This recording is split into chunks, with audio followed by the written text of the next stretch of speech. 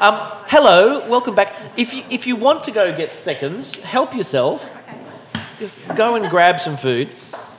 This part of the conversation is, I was talking to a couple of people, and Louise was saying, we're just listening at the moment. We're listening, going, what does it mean and where do you sit and things.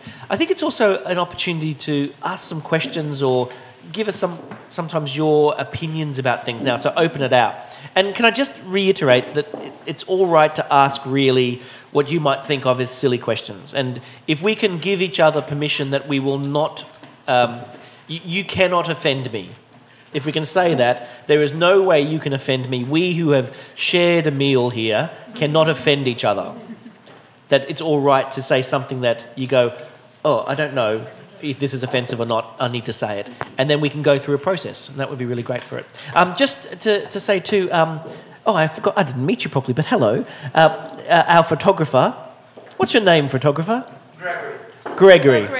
Gregory Photographer is his name, Mr. Photographer.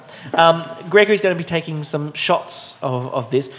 Just, are you happy to be photographed? Is that all right for everyone? When our mouths are full. Yeah. Well, that's hard, Ponch. Your mouth is always full. I've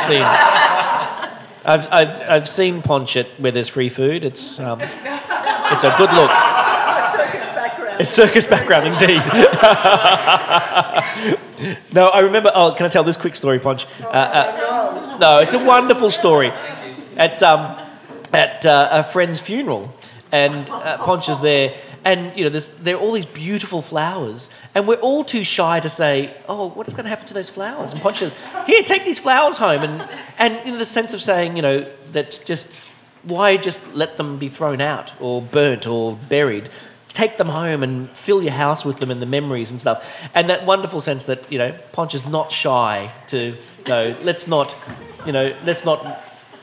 waste it. Let's kind of keep it going. So if everyone's all right with getting a few photos taken, that would be amazing, just to keep a permanent record. I guess I wanted to have a little chat to Maria and Ian as well at some point, and just say, what's your position on the Recognise campaign? What do you think? You don't have to if you don't want to. She was just getting into the cheese. The cheese was she got shamed out by the cheese. But that sense of saying, where are you? Taking Deborah's point, what's your position on it? What do you know about it, and could you talk about it to anyone? Probably yes and no. It's all both of what you guys have raised, and I'm always quite sceptical that everything that's intended positively for Aboriginal people, the fine print, becomes very disadvantaged. And so in that kind of, yes, it's a great, the way that it's being plugged, that it's a great thing, but what is the fine print really for the people that are living with the repercussions of what these decisions are? And so, so I, in the kind of general sense of, where we say we are moving forward, but then Adam Good steps out of the box that people have already placed him in, and so he becomes a threat. And so then that goes, you're not actually being the Aboriginal I need you to be. And so you've actually, going against what I have of you in my head. So now I'm actually threatened. Mm-hmm. And so, but my reaction is not racist. I'm allowed to have that. Because you've actually crossed the line for me and maybe broken that invisible wall that's there. And so I kind of do become sceptical in that kind of thing of going, well, to say that we're not a racist country or that we're actually trying to learn about our mobs or that, other Aboriginal owners, and then something as small as an invisible boomerang creates this whole other thing, And, the MCG, or also where it was at Etihad Stadium, possibly fills 60,000 people, and then there's millions watching telly as well. And so we've kind of just going, okay, well, I don't really know. I really want to know the exact details of what this what it means for, because ultimately it's us, it's not the rest that it will affect. And I think it's harder to change a consciousness and an education that's kind of been set in stone, while at the same time being very, very, just being very, very kind of not shy even, but just of going, yeah, that's the truth, and I don't want to say it too loud because somebody might actually hear me, and then what happens? And Annie Dingo best said it, that I said in that whole Close the Gap stuff, that, you know, Australia for years will spend millions of dollars on educating Aboriginal people how to speak English, but there's not 1 cent spent on teaching white people how to speak Indigenous languages or to learn about Aboriginal people. And so if that was just that fact, it was going, okay, I'm going to educate you about Aboriginal Australia, and we're not going to actually put the pressure on everyone to actually learn English, but you're going to learn Yolngu language, you know, you're going to go and learn Pitjantjatjara, you're going to do all that. Then what happens? How does that change it? You know, and language then comes back to land, comes back to place, comes back to all those things. Mm-hmm. Yeah, and you know. It does come back to so many things. No, I've just agreed to be an ambassador for the Indigenous Literacy Foundation. And I had to really come to terms with it because, well, we know how important literacy is, but again, it's skipping over some fundamental truths of how important the experiential learning and the deep kind of listening that you have to adopt to understand Indigenous practices. All of those Indigenous methodologies. Writing and reading is pretty new. And we don't know if that will continue. It certainly won't continue in the way that it has even since I was at school, and other people here who might be around the same age as me. So it's evolving and changing all the time. I asked those children at that school, did they think reading and writing would continue, and they didn't think it would. So that's interesting. But I took on this role and I said to the organisers right from the very beginning, I'm going to be defending oral traditions in this and saying that literacy is a tool and we want kids to have that and not be denied that. And we'll be able to read that fine print. And when it comes, I'm concerned that it's going to be disappointing. It's been a long time in the coming. I have the privilege of working with some young kids in a choir, and a couple of years ago I asked them the question how recognised they were within their community. Did their schools celebrate Aboriginal celebration days like NAIDOC Week or Reconciliation Week, Sorry Day, so forth? And this was a group of kids up in Shepparton, and almost without exception they said, we're not recognised, and our school doesn't fly the flag, and they don't celebrate Reconciliation Week. And I said to them, how does that make you feel? And, you know, there were a range of emotions there, and it was really sad. I said, well, what should we do? They said, let's write a song about it. So they came up with this song called Do You Know Me? And the kids were, I don't know, the youngest was 8 and the oldest was only 14. And they came up with this lyric that basically says, as Aboriginal children, we go off to school and we have to learn everything about the cultures that have come here in the last 230 years, but what do you know about us? You know, I know you, but do you know me? And when you hear the word Aboriginal, tell me, what do you see? And the next line is the one that's the clincher for me. A young girl, just 14 years of age, has not grown up with her Aboriginal father, has a non-Aboriginal mother and a non-Aboriginal stepfather, but she's finding her way back to her identity. She came up with this line, so tell me, what do you see? Do you see you or do you see me? And I just thought, that's it. I never have to write another word about this because it says it all. The devaluing of our cultures and our methodologies, of our pedagogy, of our sciences, this is a thing that all Australians are missing out on. And Australians are angry and they don't even know why. And the kind of hatred, it's the hatred that we saw during the Adam Goodes thing that needs further investigation and talking about, I think. I was surprised that there seemed to be no leadership, no one in a leadership role who was prepared to call it out. No. I was amazed, actually, that that, well, look, the AFL is still reeling from the whole kind of Essendon situation. They feel like they've been, their authority is undermined. But there seemed to be, like, no political leader was prepared to go, actually, that's really unacceptable. There's a sense that we don't know how to lead anymore. I think that AFL is the last place we should look for leadership. When two young men can sit in a news conference this week and say, well, you know, yes, we did take these, these performance-enhancing drugs, but it was only because we were taking illicit drugs. Like, we didn't know. And it was like, oh, my God, you're defending your position by saying, well, we were just doing the illicit drug thing and we didn't know these other ones were in there. I thought, God. I'm going to... Ian, what's your position? Priceless. In terms of what you're thinking in terms of... I feel like I don't really know enough about it, and a couple of weeks ago I went to the football for the second time in my life, and all around the stadium was advertising for Recognise, and it's very bland and generic advertising. It's just, it could be for, like, Recognise could be anything. It looks like a new nightclub or something. At last.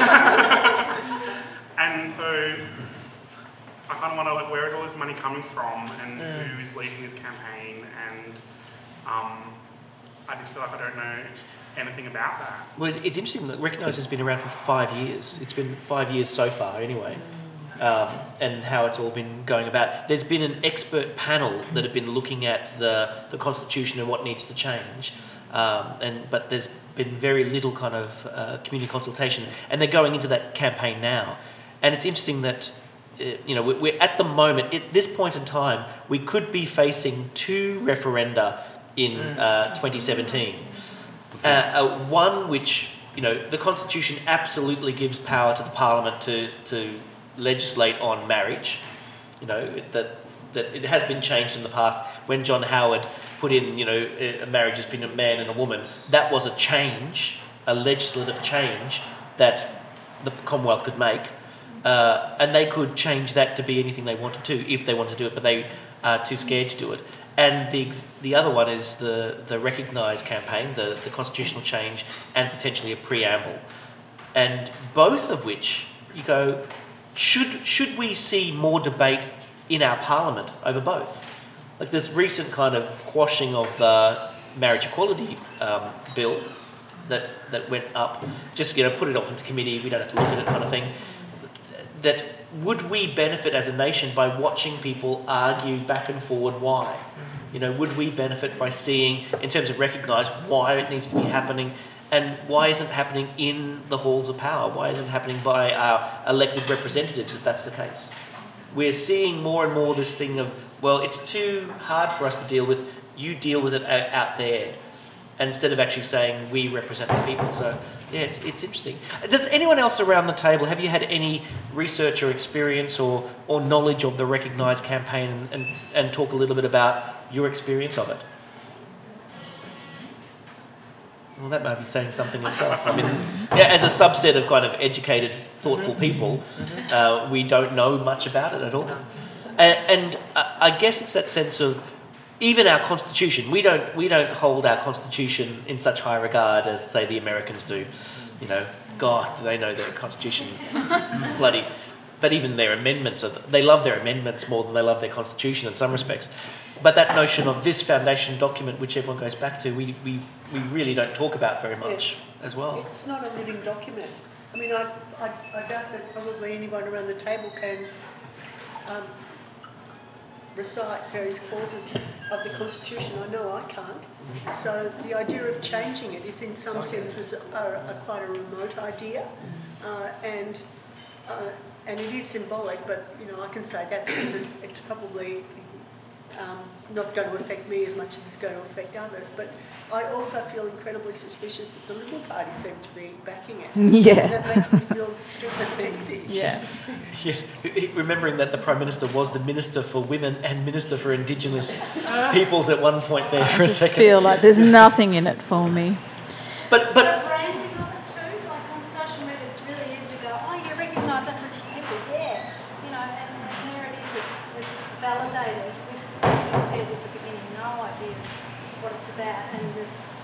but speed, because of social media, I think is much faster.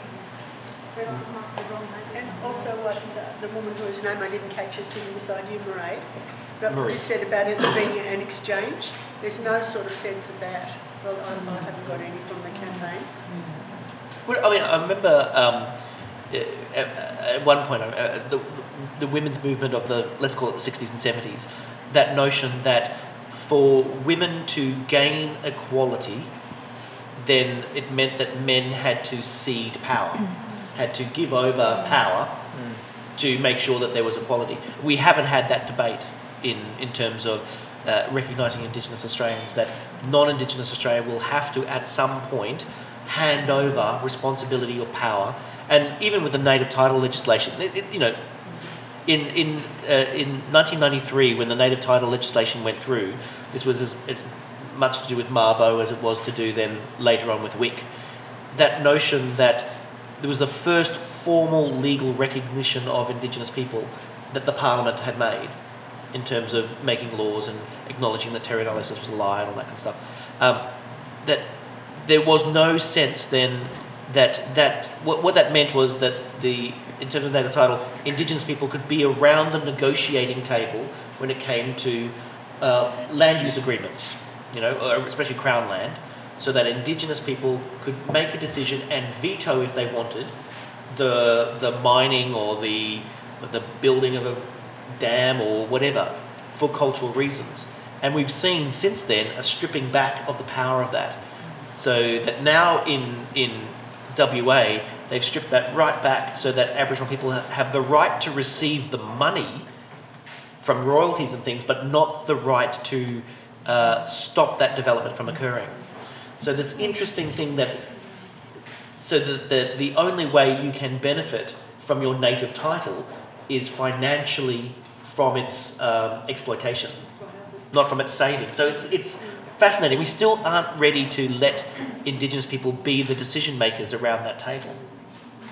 Fascinating stuff. I was saying to Wesley that group of Year 9 students who I said, 2/3 of you will have Indigenous heritage.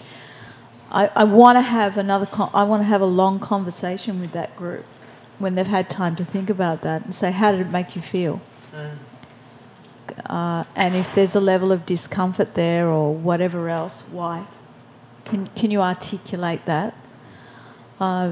Similarly, in this discussion of racism a couple of weeks ago, I wanted, whatever his name is on that football show, is it Sam Newman or whatever his name is? Whoever.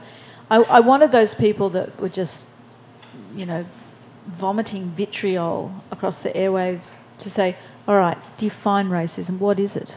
What is it? What does it look like? What does it taste like? What is it? And if anything, those 3 weeks, those horrible 3 weeks, just brought to a head what we deal with probably every day still, if we're honest. I don't know about you, Wesley. I don't know, Marie. I won't talk for you, but I know still that on a daily basis I deal with really gut-wrenching racism treatment for myself, not getting served in stores. Today, for instance, I took one of our most senior elders of the Bunurong Nation, Auntie Carolyn, to lunch in a pub, and the woman there just did not want to have us there. And a group of other people got up and left when we came and sat down. Yeah. Well, can I challenge you on this one? Middle Park Pub.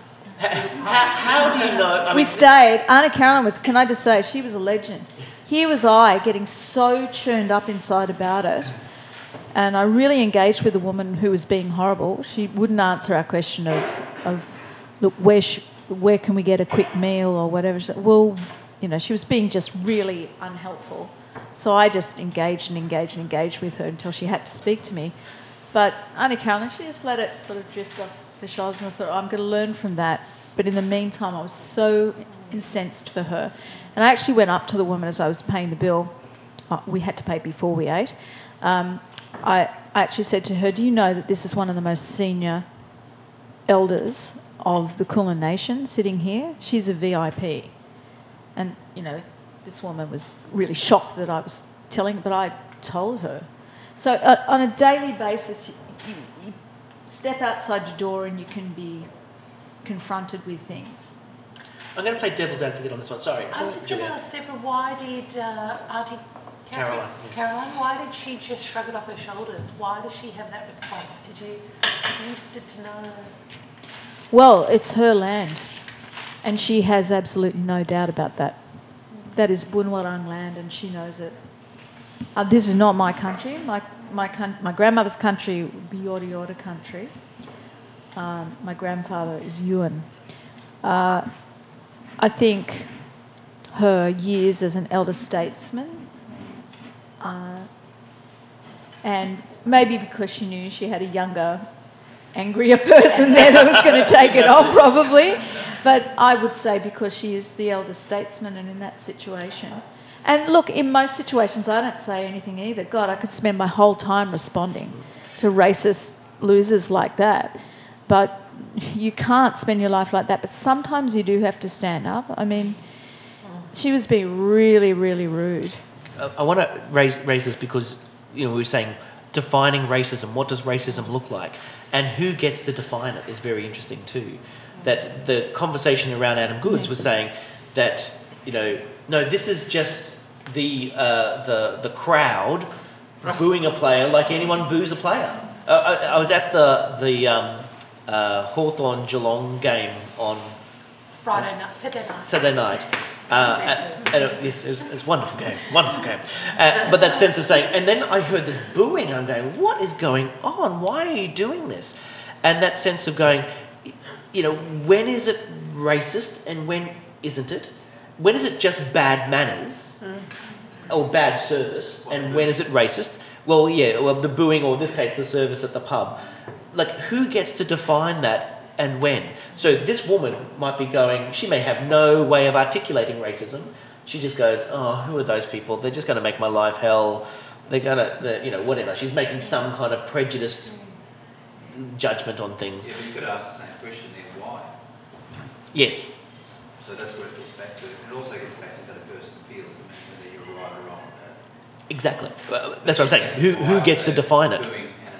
Yeah. You're asking the same question. Well, I reckon there would be some people who would be booing because that's what you do at the footy, and there would be other people who are going, this is it, let's do this, you know, you Black Sea. Have you seen the commentary?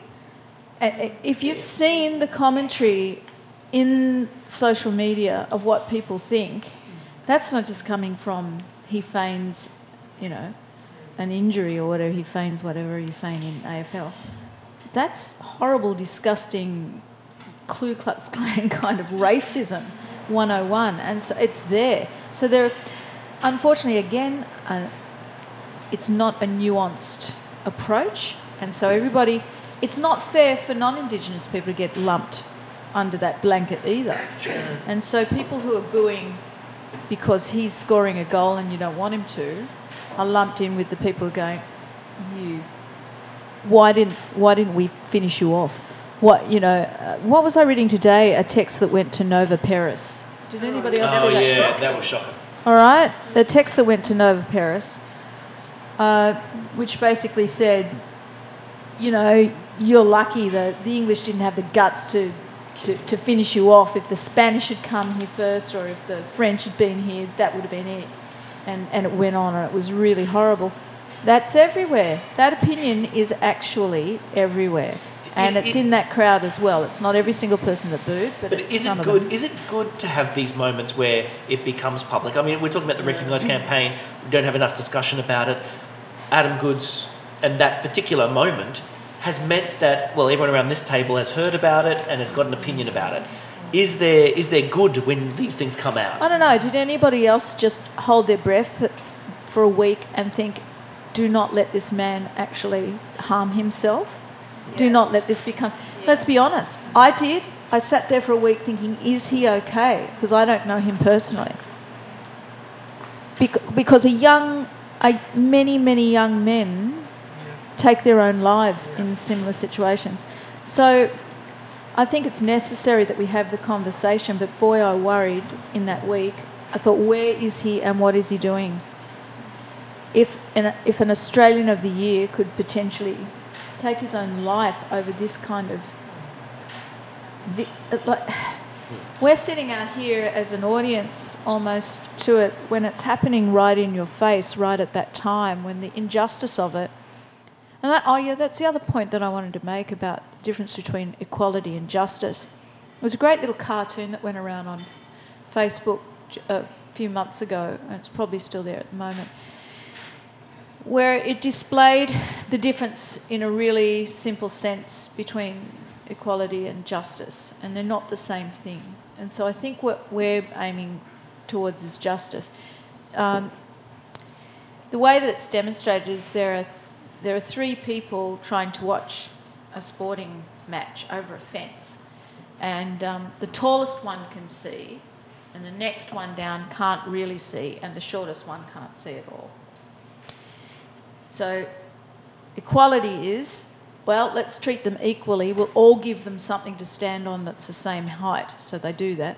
The tallest people now, the person has an even better view. And the person in the middle, yes, they can see over the fence, but the little person still can't see over the fence.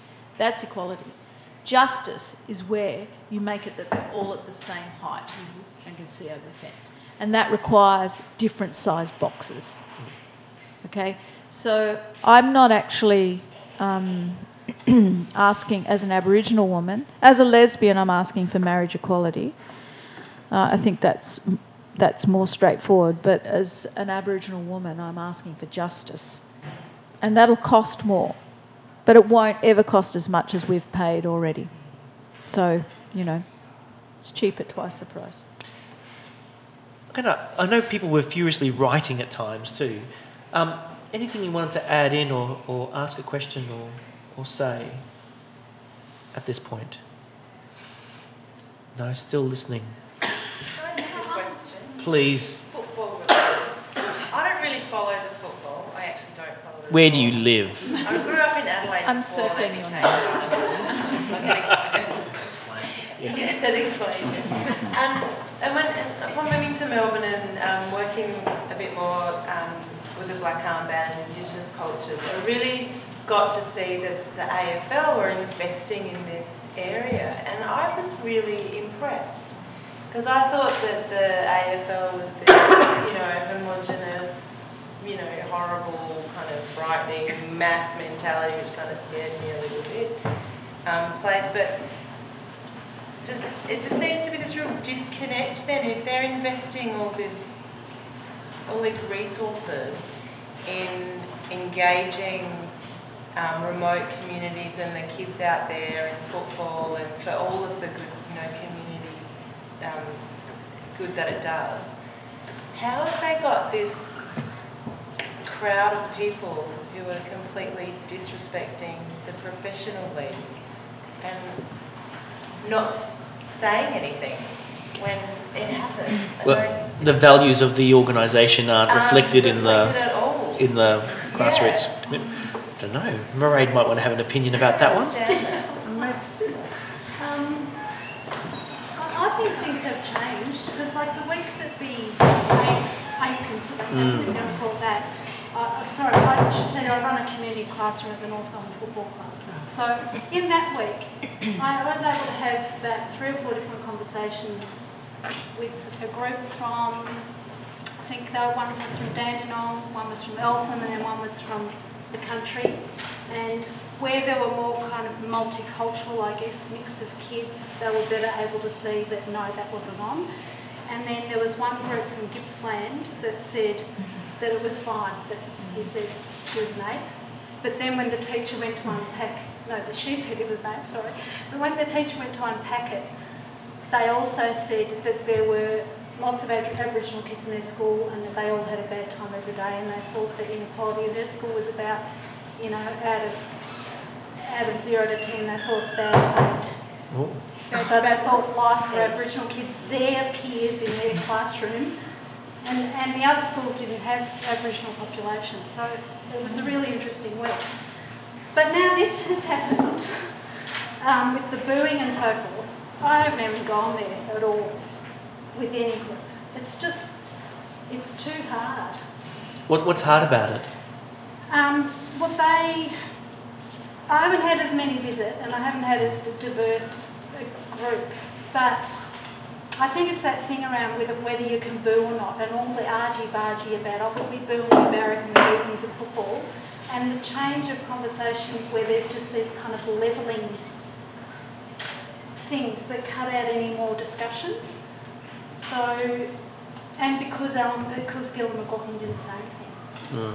So when it happened, when the first incident happened with pointing, Andrew Demetriou came out and said it wasn't okay. Gillon McLaughlin didn't say anything, and I think that had a big impact this time. But then as for the grassroots and your other things around that, it's a bit conflicted. Like some of the material that goes out to grassroots, you know, little kids playing footy, and that is really white looking. Yeah.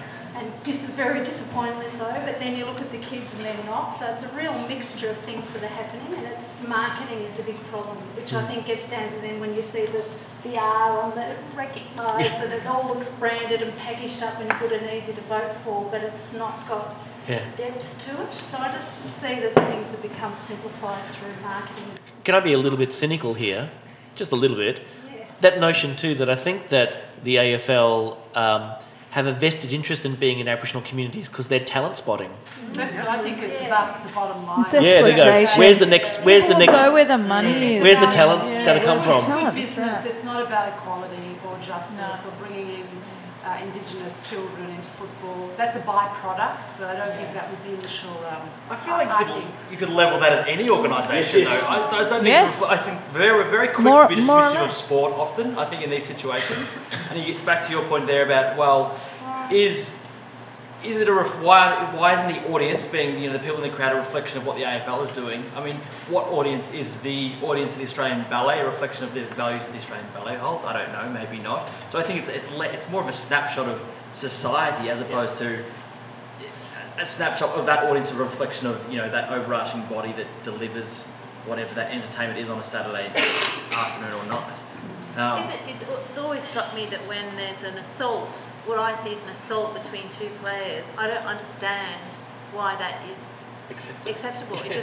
It seems so bizarre to me that two people can punch each other in full public view, and that to be not a criminal offence. I really don't understand why we have decided as a community or as a culture that it's okay for that to happen. But you remember when the footy show was Bring Back the Biffo? They had the campaign to bring back the Biffo. That was an NRL thing, I think. Yeah, NRL. But beyond the it's completely endorsed. But mostly they get reported. Reported, yeah, but I suppose that's what I'm saying, is like, so in this sacred ground, there's a whole bunch of activity that is apparently completely separate to any other public arena. Yeah. And I think that feels, as Australians, we're so connected. We feel, it seems to me that there's a mystique around the sport, a blindness around actually what we're supporting in that way. I find many things about this disturbing, but one of the things is that if this is a group of artists and theatre makers and musicians and singers and people who are looking at ideas and looking at the education of their community on an ongoing basis, and we don't really understand what this recognised campaign is about, well, something seriously is quite wrong, and it goes beyond whether Adam Goodes has been assaulted on so many levels, and not just him individually, but as a representation for a community. But what concerns me then is what is the paradigm under which this is going to be formally addressed outside of the AFL, footballers, whatever it is? That for me is a much more important question as a white person within this community, feeling deeply ashamed for all of these incidents. I just find it overwhelmingly disgusting. So what then begs the question is, what can work beyond some stupid campaign that I'm sorry, I don't remember your name, says looks like a nightclub, which bears an even more horrific possibility, given what's been going on in those situations. So I'm curious to know from the Indigenous members here tonight what they see as something that could be really profitable for all of us, not just our Indigenous members, but for those of us who genuinely wish that it be so much more inclusive and better. I think the through line so far, if I was to just distill it a little bit, is actually about the depth of the discussion. Yeah. That even, I think, the Recognise campaign, it's kind of one of those things you go, oh, let's just slip it in, we'll get it through, because it needs to happen. But let's not discuss it, so we don't get the kind of deeper... But clearly it's pointless. Well, but maybe, let's flip this on ourselves then. What do we do as artists? Many of us are artists. Yeah. How do we tackle the big issues? Have we abrogated our responsibility to tell stories, to investigate issues? I mean, I don't want to pick on the MTC in particular, but that notion of how... Please do. Or even Malthouse in that way. Let's go. It's like, are we so fixated on what our art is and our aesthetic that we've forgotten that there's content involved and how we tell stories and what stories we tell? Have we abrogated that responsibility as artists because we have stepped back from some kind of political statement? But do you personally, as Indigenous people, have suggestions around the way in which you feel this could be better, I can't think of the word, constructed within these sorts of paradigms? I mean, because that would be very helpful to understand what you're thinking about that. For me. Ignorance of the issues that's the problem. Ignorance has bred all of this fear. Absolutely. You know, when I was talking a few minutes ago about the woman who was rude to us in the restaurant, how many people here just wanted it to be, oh, well, maybe she was having a bad day. Yeah. Maybe it's not just you. How many of you wanted to that? Question, and I'm 50 years old, so I know what racism looks like. But we don't want it to be that. We don't want it to be that, and it is hard. It's like it was just too hard to have that conversation. It is, not that you didn't want to. You're somebody who would want to, probably be equipped to, and it was too hard. Because of the level of ignorance, you're not on the same page as everybody else. You're not even in the same book. In fact, you're not even in the library together. It comes back to what you said initially, Wesley, which I hadn't ever articulated for myself, but I think you're absolutely right. It's going too fast. We're not equipped with the information to win this over or even to have the right conversation. For me, it's not about constitutional recognition.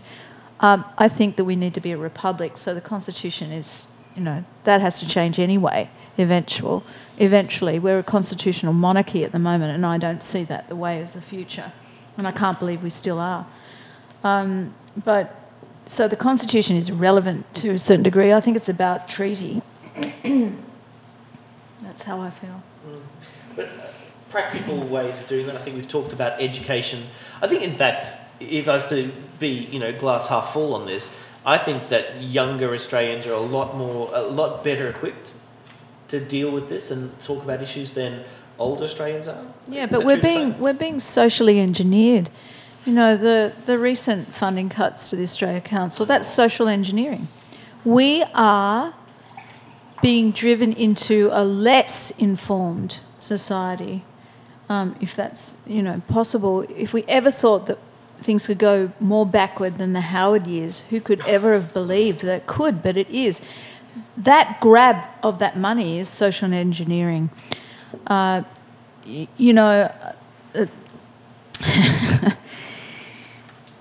Just the stories that have come out recently in my neck of the woods in the world of opera, it's just remarkable. And I had somebody say to me the other day that that Baroque music was the next step backwards in classical music. And he was saying that as a good thing.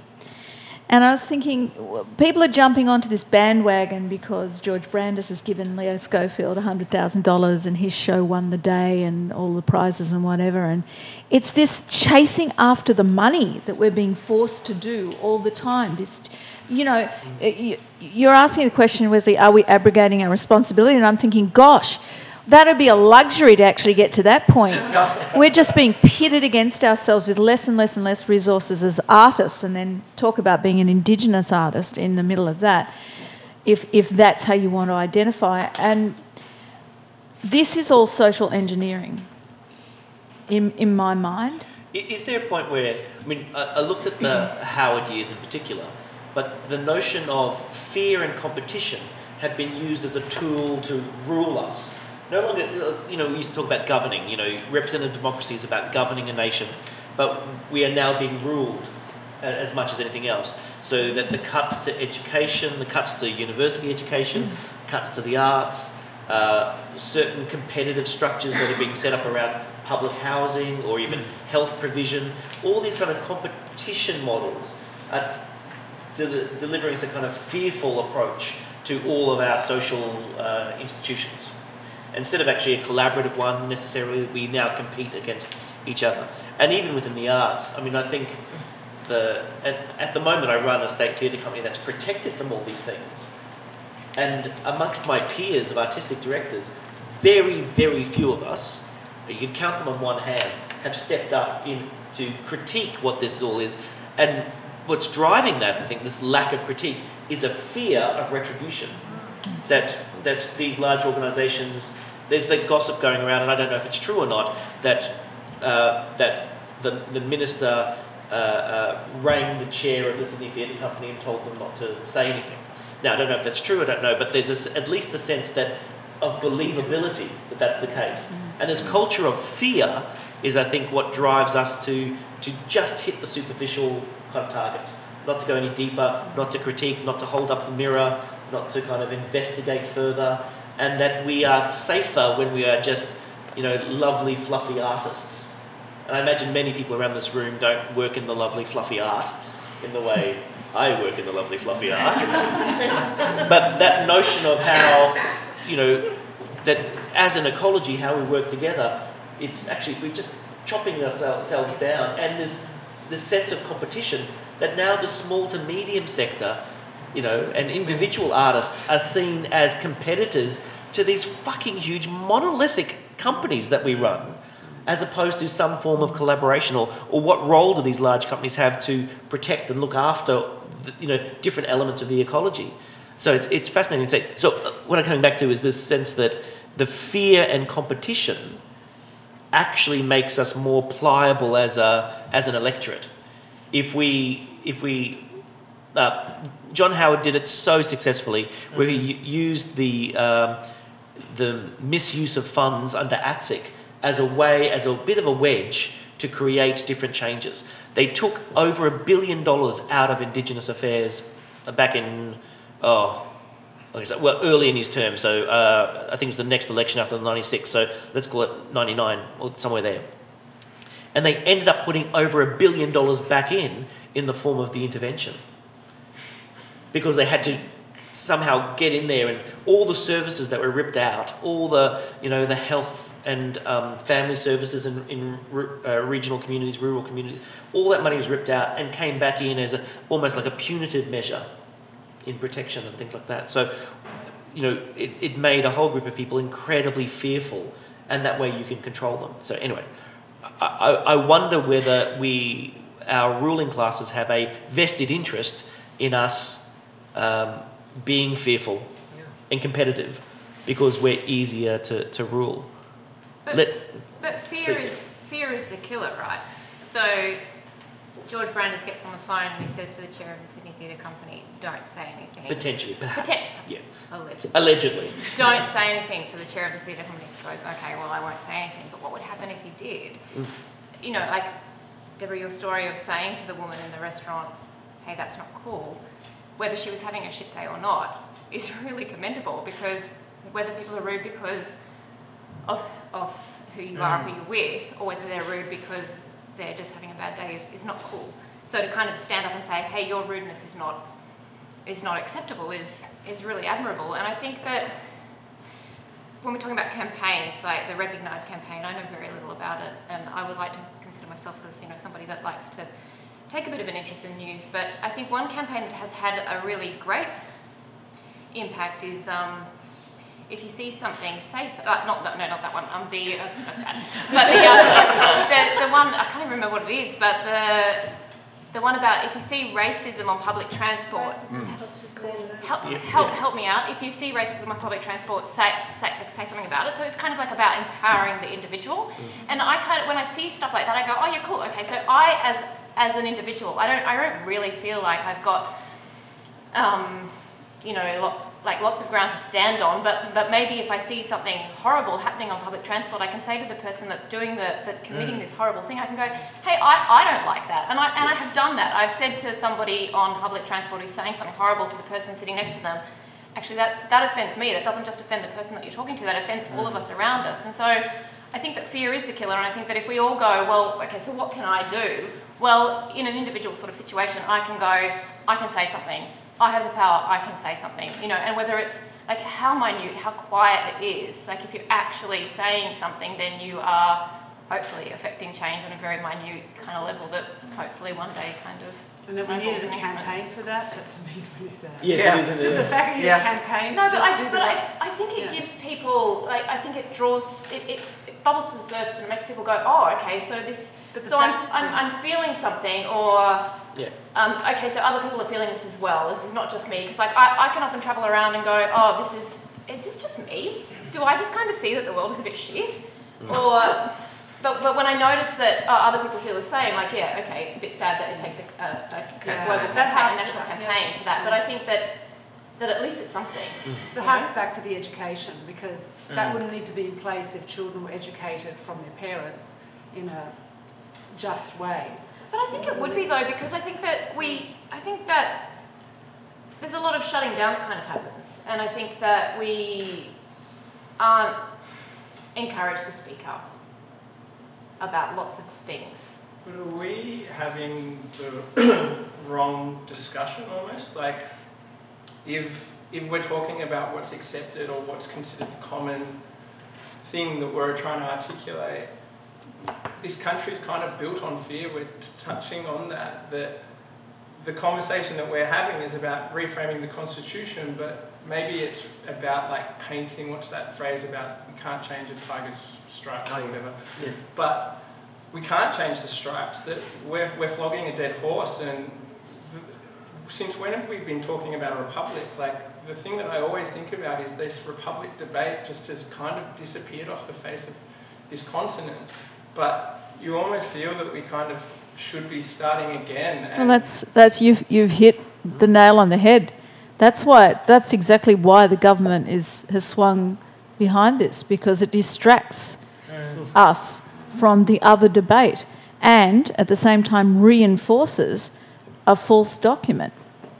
It's giving weight to this document, saying, well, if we can get you into this document, then you'll be recognised, because this document is so important.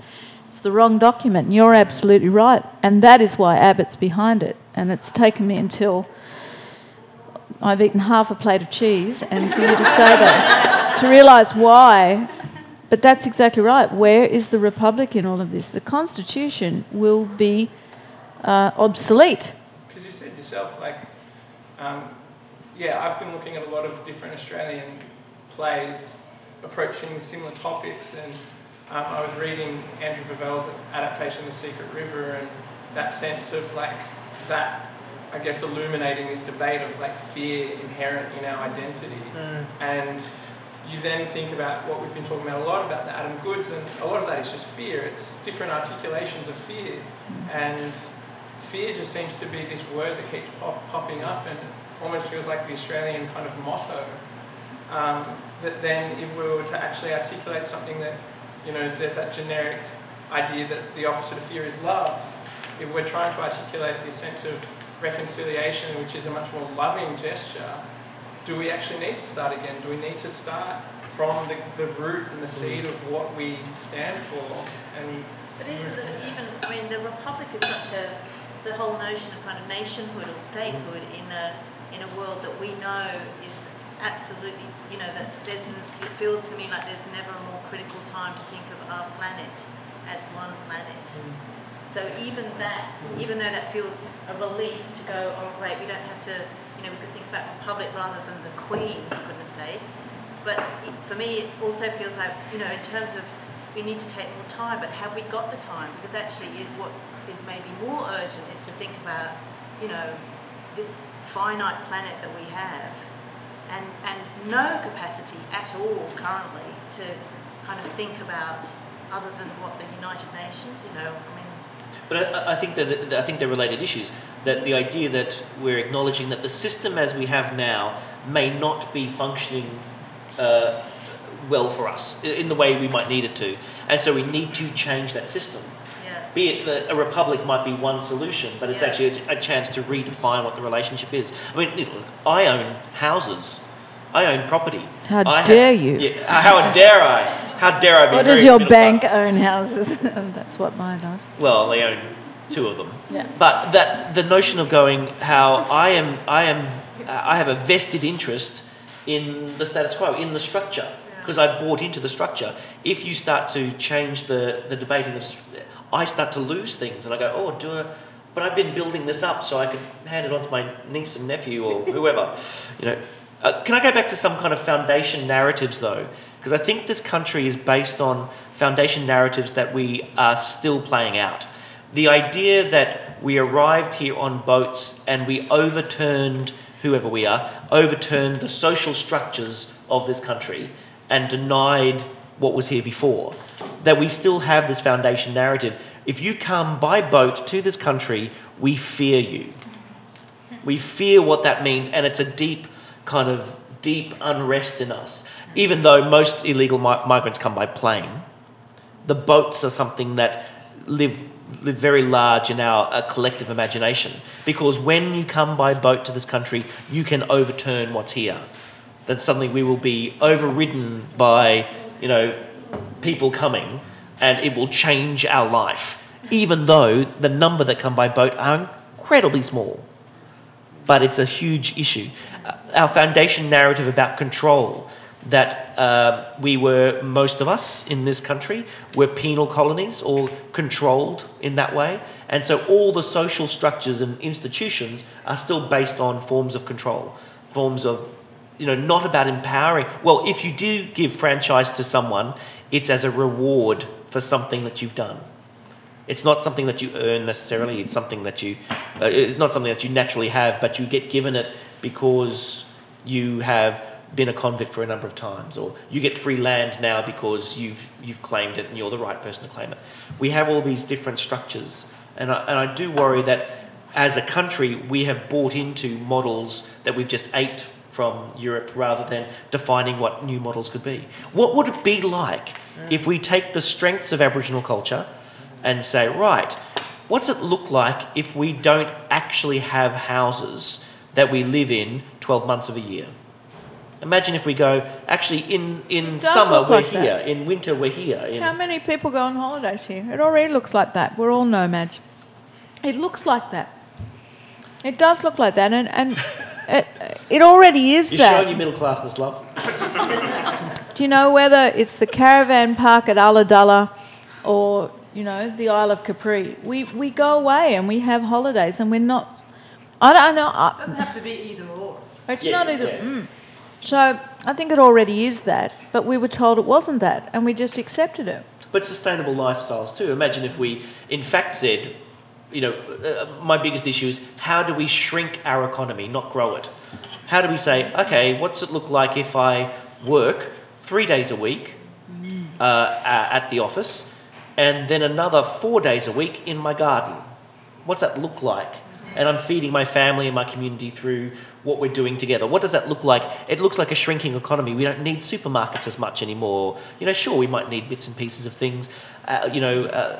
Like how do we look at saying fossil fuels are not the future? So let's actually shrink our economy so we don't need fossil fuels anymore. What does that look like? No one's talking about this because, there's in 1942, if I get his name right, no, I can't remember it. There was an economist who talked about creative destruction, the notion that every innovation supersedes the thing that went before it, and it replaces it. And like Uber with the taxi industry is the clearest thing at the moment. You actually have to destroy the existing thing for the new thing to grow. How are we, in fact, destroying our need for fossil fuels in this case, and looking at, and maybe the great economic structures that we have, how are we destroying those so we can have a different type of engagement with a community or whatever. I did some work in Cuba in the early 90s, and that notion of 99% literacy, everyone could go to university, the grass was, up to your what's this thing called? Shoulder, because, things just kind of, and things were growing in different ways, and everyone had to eat really fresh food because the blockade from the United States. But I couldn't find a happier group of people in some respects. They were just incredible, and everyone sang and danced, and there was that almost utopic kind of view of what the world could be. Why am I saying that? Because I think they were forced to redefine what their economy could be. And what is it like if we do that voluntarily? How do we do that? Some of those models are a bit like what you were talking about, though, aren't they? So, what are the behaviours that go on with the better, the non-fearful behaviour is what you were saying. Don't be scared, support the person, something's happened, don't work your head off 6 days a week, work 3. But I agree with you, I think the leadership bit of it is that people talk about, only legislating about it might also be important, but people have to see that it's a real living thing that can be enacted in your day-to-day life, that you want to do it like that. Or maybe it's also articulating the system you're in. So you can say, be informed to say, oh, I'm in this kind of system. Yeah. Is this a choice or is this just an assumption? And if we can actually use Indigenous cultural values to help redefine that debate and discussion, that could be really quite fascinating, I think. And Karen, you were at the Tipping Point conference in Canberra? Yeah. And when 8 artists were asked to speak about, was it 30 years or 50 years? It was 30 years. It's 30 years hence. What does your arts practice look like? I was one of the 8, and I think I might have been the only one of the 8.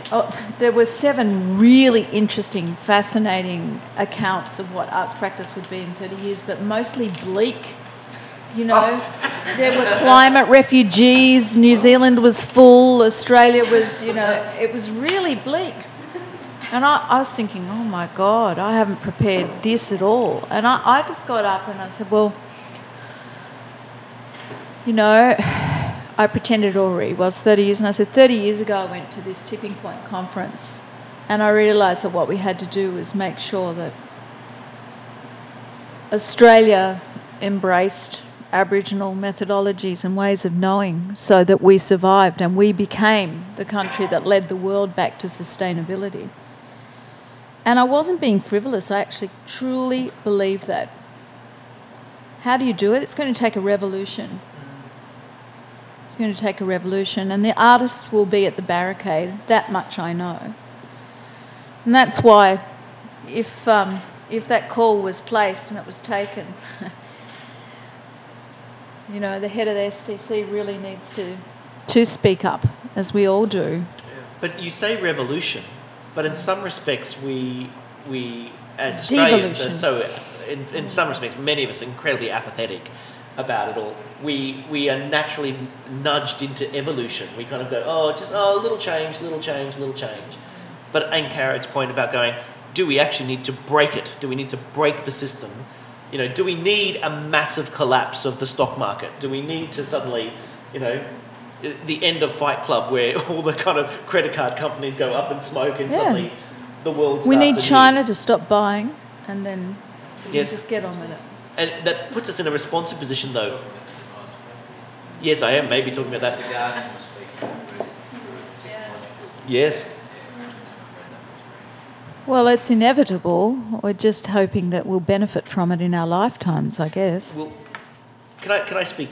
I studied economics. Can I speak up in favour of capitalism?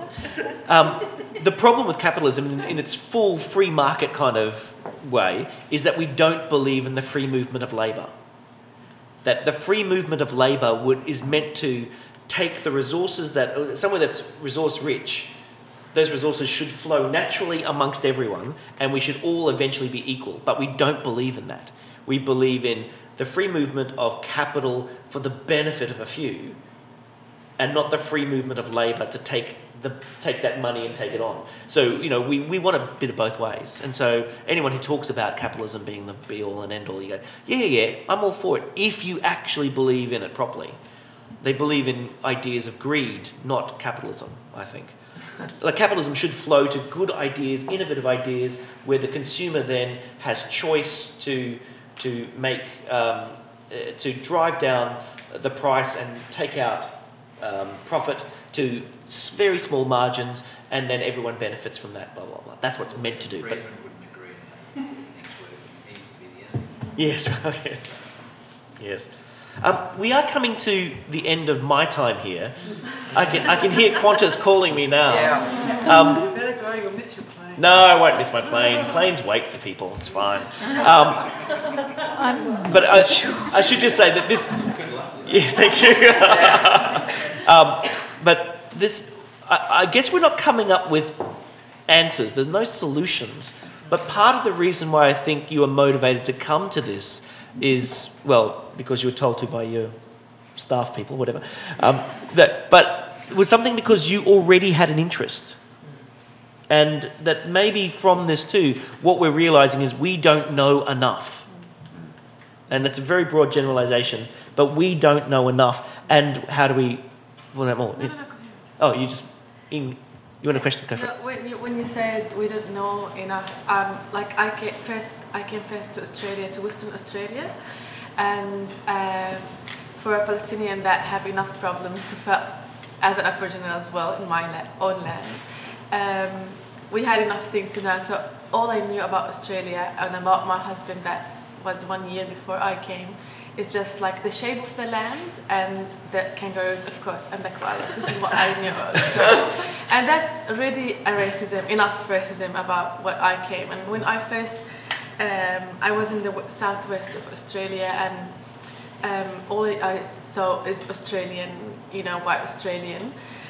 And then I went to Centrelink and I saw people, like different people, obviously Aboriginal people, and no one mentioned, like for 6 months of me being there, no one mentioned them at all to me. Even if in Western Australia there's much more people, Aboriginal people I saw more than in Melbourne.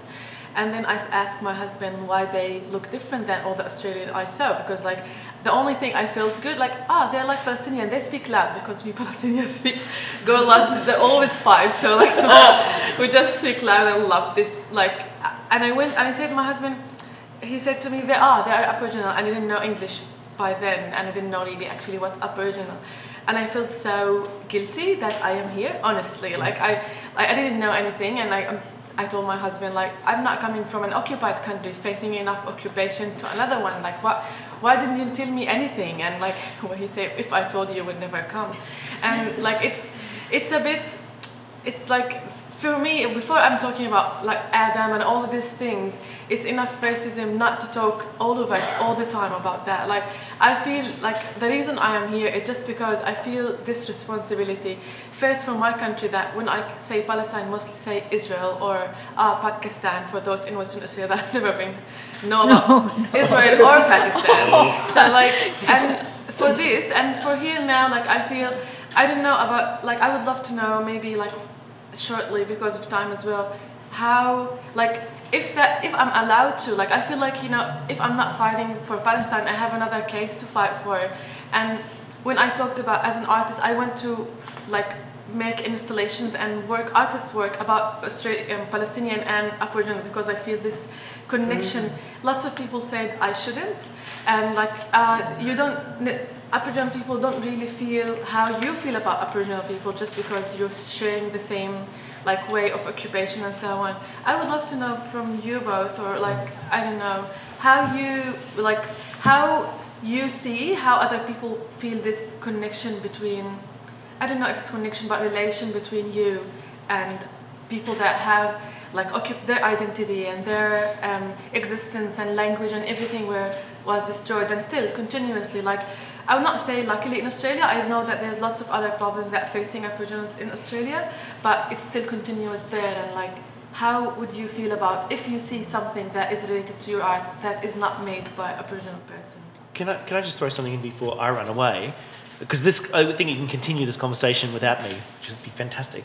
That often what I think we do have too in this discussion is what I call a paralysis of integrity. That we sometimes stop ourselves because we are fearful of offending or not understanding. But in fact, by going into the process with a respectful and open mind, often that's when you do get to share things and you get to make a mistake and someone tells you it's a mistake and you go, oh, sorry about that. How can I do that better? And that often things can be done through that kind of negotiation too. That to step back and wait for the perfect set of circumstances for you to do something, I don't think it's going to happen. I don't think that's... I think that's never going to happen for anything you do, to be honest. No. It's all trial and error, learning and stuff. But we feel so that this is such an important issue that we sometimes stop ourselves from engaging. So that's number one. Number two, I think that there's the story of, and forgive the analogy, the chicken and the pig. Have you heard this story? The chicken and the pig go for breakfast. And the chicken says to the pig, okay, what are we going to have for breakfast? And the pig says, oh, you choose. And the chicken says, oh, we'll have bacon and eggs. And the pig says, that's fine. Just realise that for you, it's a contribution. For me, it's a sacrifice. And there's this kind of relationship to what you're doing that you have to be aware of, that no matter that you are friends, no matter that you are there together, no matter that you are, in this case, eating the same meal, that there will always be a different relationship to that conversation. Even though you have simpatico, even though you have understanding. And that part of this idea is about what you're sharing together. So for me, it's I don't think I could ever understand your situation fully. I could empathise or sympathise, perhaps, not fully understand. And I could only ever understand what you tell me. So that through that discussion, that's when it comes about. So I think that's what motivates a lot of people. And maybe this is the thing too, where every non-Indigenous Australian needs to be adopted into an Aboriginal family. Definitely. And you need to pay for your brother to live in a house and pay other people's rent and kind of feed everyone all the time and all the things that we have to do. But there's a point where that understanding only comes from that person-to-person experience. And there's no book you can read that will prepare you for it in some respects. You have to be there. On that note, if you can forgive me, I'm going to run away. But sure. Oh, okay. Well, maybe I'll stay a little longer. But I'm just going to kind of slip out. But I'm going to ask Deborah to keep talking. Yeah. Because you'll have your opinions and stuff. Well, let's thank Wesley first of all for.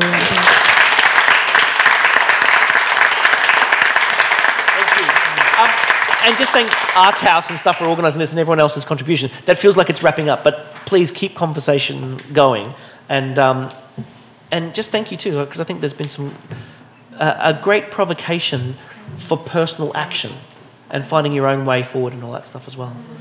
Thank you. Keep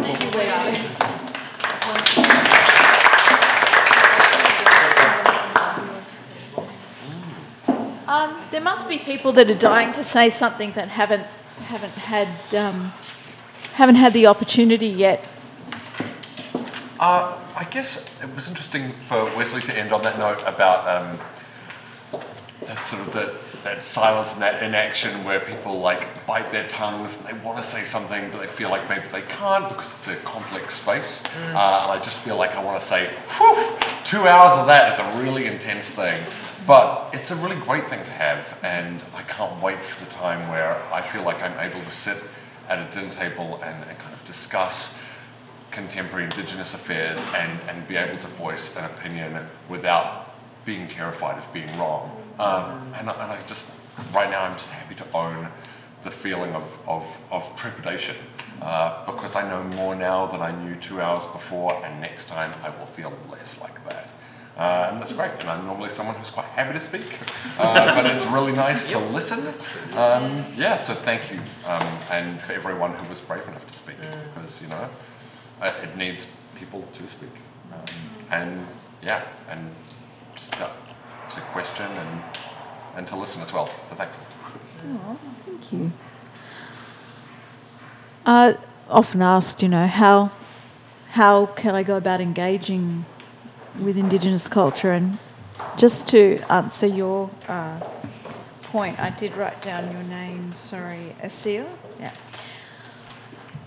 I guess you need to form a relationship with an Indigenous artist or community, and there's a lot of listening involved and gaining that information, and really just the same way as if somebody came to Palestine and said, okay, I want to tell this story, but you have to fill me in, and form that relationship. Same way. There might be people that say, don't do it. But if you find an Aboriginal person that wants to collaborate with you, then that's up to them. Again, can't throw a blanket over the experience. And sorry for asking, but you mentioned, what do you mean when... Sorry, I'm still building this. What do you mean by throw the blanket on? Like, what that means? To generalise. So to say that all Palestinians wear red jackets, all Aboriginal people are this or that. You can't make generalisations. And for Aboriginal people, throwing a blanket, using that expression, has a particular poignancy for us, because in clothing, the blanket was the point at which our communities and our way of being self-sufficient, it was the turning point, because the blankets came and they were not weatherproof, and so we got pneumonia. Our hunting grounds were taken. We couldn't wear our traditional clothing anymore, which was waterproof. We were given these blankets by mission managers and Christians and said, here, wear this for warmth. But it was totally inadequate. So a blanket is kind of has a special meaning for Aboriginal people, but also it's just a general term. To throw a blanket over something is to make a generalisation about everybody, more or less. I say, when people ask me, can you tell me how to engage with Aboriginal people? It must be the same for you. You still go places where you're the first Aboriginal person that people have ever met where you go, which is interesting experience. I've been telling people for ages, ever since NITV went free to air, just change your viewing habits of television for a week. For you, I'd tell you for a month, because you're thinking people, but if I'm speaking to kids or people who are less likely to do it even for a day, I say just tune in and view the world through an Indigenous lens for a week. Don't watch your usual news broadcast, watch NITV news broadcast. And just view through that lens for 1 week. And you'll develop a vocabulary and understanding. If you think tonight's intense, that would be a really... And it's a non-threatening thing to do. In your own lounge room with your remote control, tune into a television broadcast that will give you a totally different perspective on the very same country that you live in. I think it's a wonderful resource. I think there's never actually been an easier time to engage with Aboriginal community, and yet all the resources and all the time and all the effort that's being poured into that, and are we seeing the change that we want? We're not quickly enough, because the wrong questions are being asked and the wrong conversations are being had. Well, I think they're the wrong ones. And that's just my opinion. Some things I've said tonight are fact, and some things have just been opinion. And our opinions will vary, So you need to get to know as many Aboriginal people as you can, I guess. And the easiest way to do that is via television, I think. And then you'll find out about a whole world that exists there. It's like, I have a 23-year-old daughter, and so she does the things that 23-year-olds do, and they're completely different from the things that I do, and I never thought I'd be saying that. But she knows a Melbourne that I have no idea about. Everything, for starters, is upstairs. None of it is street level, I know this. And so, similarly, for Aboriginal people, there's a world of fantastic community engagement, of wonderful, loving relationships, of humour and of serious talk and of so many things that you never get to hear otherwise. And tuning in to that television station for a week or a month, it's like that moment when you grow up and you realise you should stop listening to that talkback radio host that's just so ignorant you can't believe it. It's when you take control of that and you change the dial and you say, I'm going to listen to something else. For me, it's 80s classic music at the moment. I've just gone, that was my happy time. I have to listen to this when I'm in the car. Are there other people who haven't had a chance? I think most people have had a chance to say something. No, but I do have a question about something you were saying very early on in the evening, which is one of those kind of quite ignorant questions. But you were talking about every person in Australia being able to say, I'm from this group or I'm one of these people. And I think that I had always thought of that as to do with blood ties, whereas from you saying that sounds more like it's to do with the place. And so I was just wondering if you could talk a little bit about, for me to be able to say, make that statement, is that to do with the place that I'm from, or is it to do with ties and relationships with different people within the tribe? Well, it has to be both. Again, it has to be a more nuanced approach than we are allowed to have in our current discourse in this country. We're not being encouraged. Not that we need encouragement. We're the artists, and so we should be shaping. We should be shaping the narrative, and I think we do. I think we are, and sometimes we feel very small and maybe powerless. But I don't think that we are. I think we're a long way off Aboriginal Australia being comfortable with people who've only been here for maybe 7 generations being able to do that, but only because the knowledge hasn't been embraced, only because it's been overlooked. If from the very beginning, the kind of things that are in the diaries of the first explorers, of the colonisers and the squatters, if you read the source material of the diaries, and there's a lot of it in that book that I recommended before, Dark Emu, they saw and they chose to ignore. They saw, there's this one moment, I think it was, I'm trying to remember which explorer it was, might have been Hume. Anyway, I won't quote the name, but one of the surveyors actually was recounting walking through the countryside in the 1830s, and he could see the fields of yam daisies. He could see the agriculture that was going on. He could see the dwellings. You know that here in Victoria, on Lake Condah, the oldest buildings on the planet are here in Victoria. 5 hours drive from here. 7,000 years old. These houses are stone dwellings. We're not meant to know this because we're meant to think that, that Aboriginal people didn't own or possess or live on their land, that we were nomads that just roamed around aimlessly. So you're not meant to know this, and yet there it is. Any other country in the world would be going, woohoo, let's get the tourist trade in here and celebrate this. Stonehenge, pyramids, Machu Picchu, Lake Condah.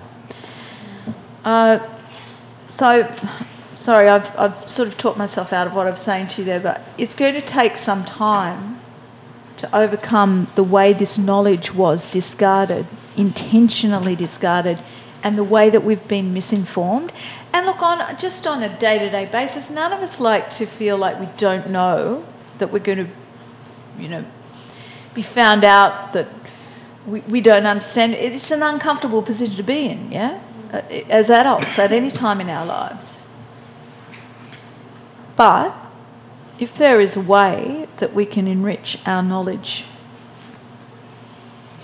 that non-Indigenous people can enrich their knowledge of Indigenous culture, maybe then we could get to that. In answer to the other part of your question is it's definitely both. Yeah, there are blood ties, but it's about place. Being there was everything. You couldn't know something unless you were prepared to be there. And so our culture is not designed for that now. Everything's electronic and there are books and you can say you've read a chapter and you know, and you don't really know, you've just read a chapter and you've never actually been there. Aboriginal culture was all about being there. And until I personally was able to find my way back to my grandmother's country, back to Yorta country, I didn't actually really know who I was or what my connection was, but I had to be there. And Maria, you would have a lot to say on this as well. Please. It's a tricky one, isn't it? Yeah, I think it is that you know, I'm Bundjalung, I'm from Far North Coast, New South Wales. I know my country goes as far north as Bow Desert, it goes south down to Grafton, it goes east to Byron Bay, and it goes west out to Tenterfield. And I know that that's where I come from. And wherever I go to other countries, that's where I come from, and that stays with me. And I suppose it's that thing too of acknowledging that as well, you know, like in that whole, you know, in my mother's side, it's up in the mountains, and our law comes from the stars. And, you know, there's a whole, you know, reading astrology, you know, and that everything comes from there. And then on my dad's side as well, there's the stories come from the dolphins. And so there's place and there's that's there. And wherever I go, I kind of carry that sense with me as well. So, yeah, it is. I mean, we define ourselves by eternal principles. You know, they're large ideas to grasp, and that gives Aboriginal people a resilience and a freedom in a way that I don't think non-Indigenous people have, or particularly Anglo-Saxon Australians. Because if I've known anything, it's that things are changing now, and around this table that's obvious. But in the early days, the people that were more accepting of me as an Aboriginal woman were not Anglo-Saxon. There were people who had come from other countries, from Palestine, from Europe in that wave after the Second World War. It wasn't the British. And that goes back to guilt. And I think, I hope I live to see the day beyond that. And it's not just that people stop caring or we're supposed to get over it, that people actually do really understand, and that understanding brings a kind of liberation that will bring us together as a nation. I know that sounds a bit pie in the sky, but I can't hope for anything less than that.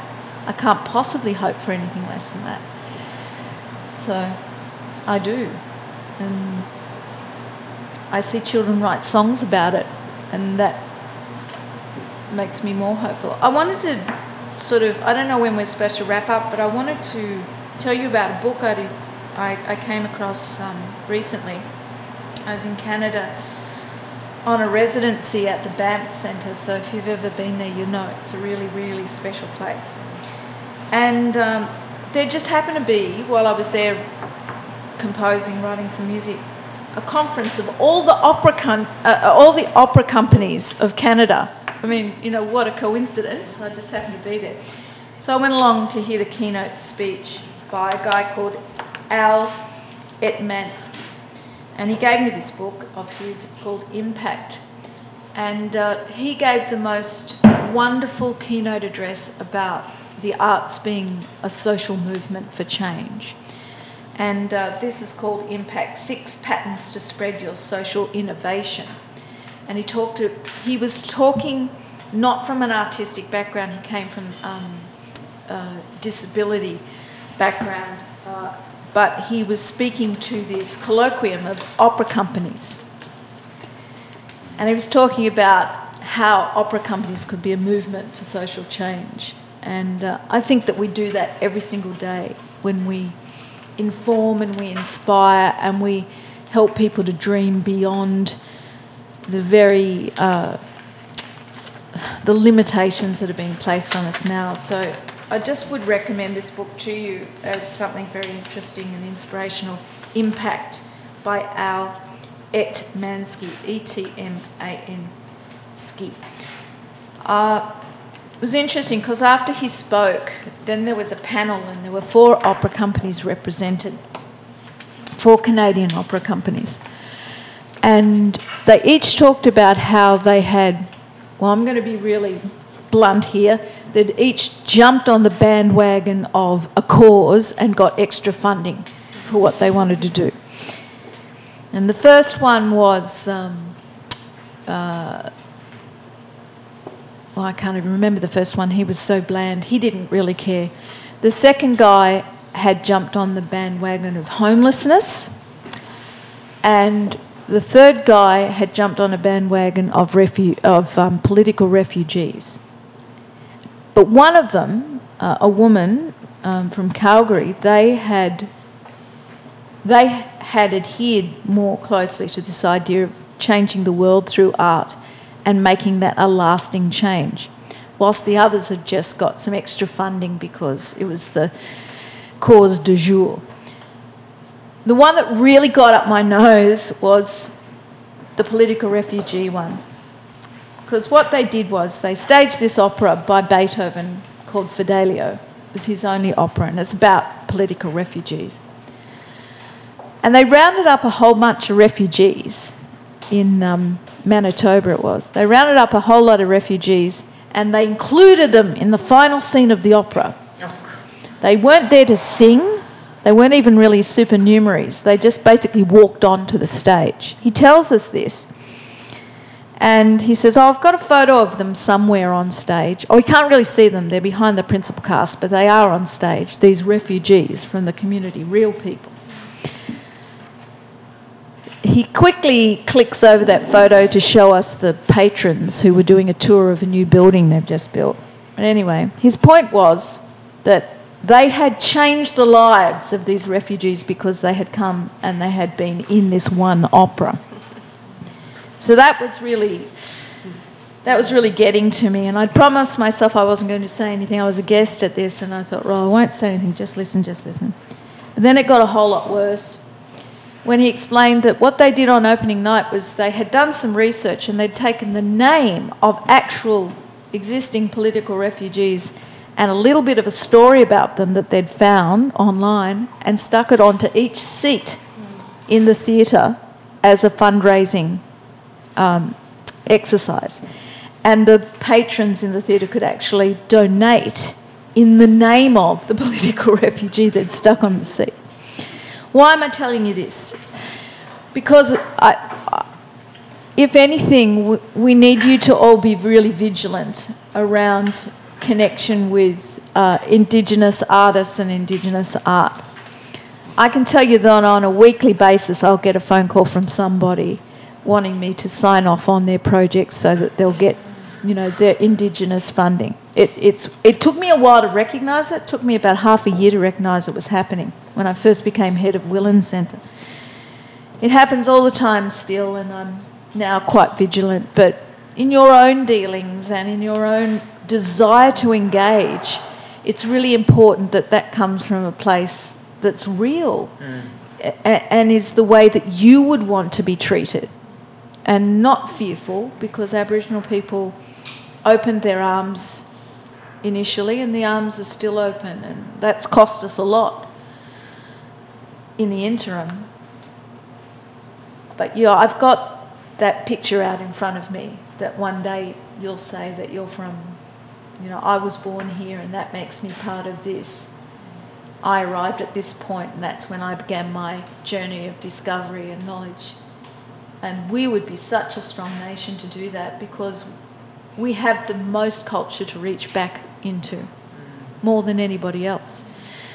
So, I just encourage everybody to get on with that and embrace it as much as you can, and see Aboriginal culture for the asset that it is. Yeah, good dinner.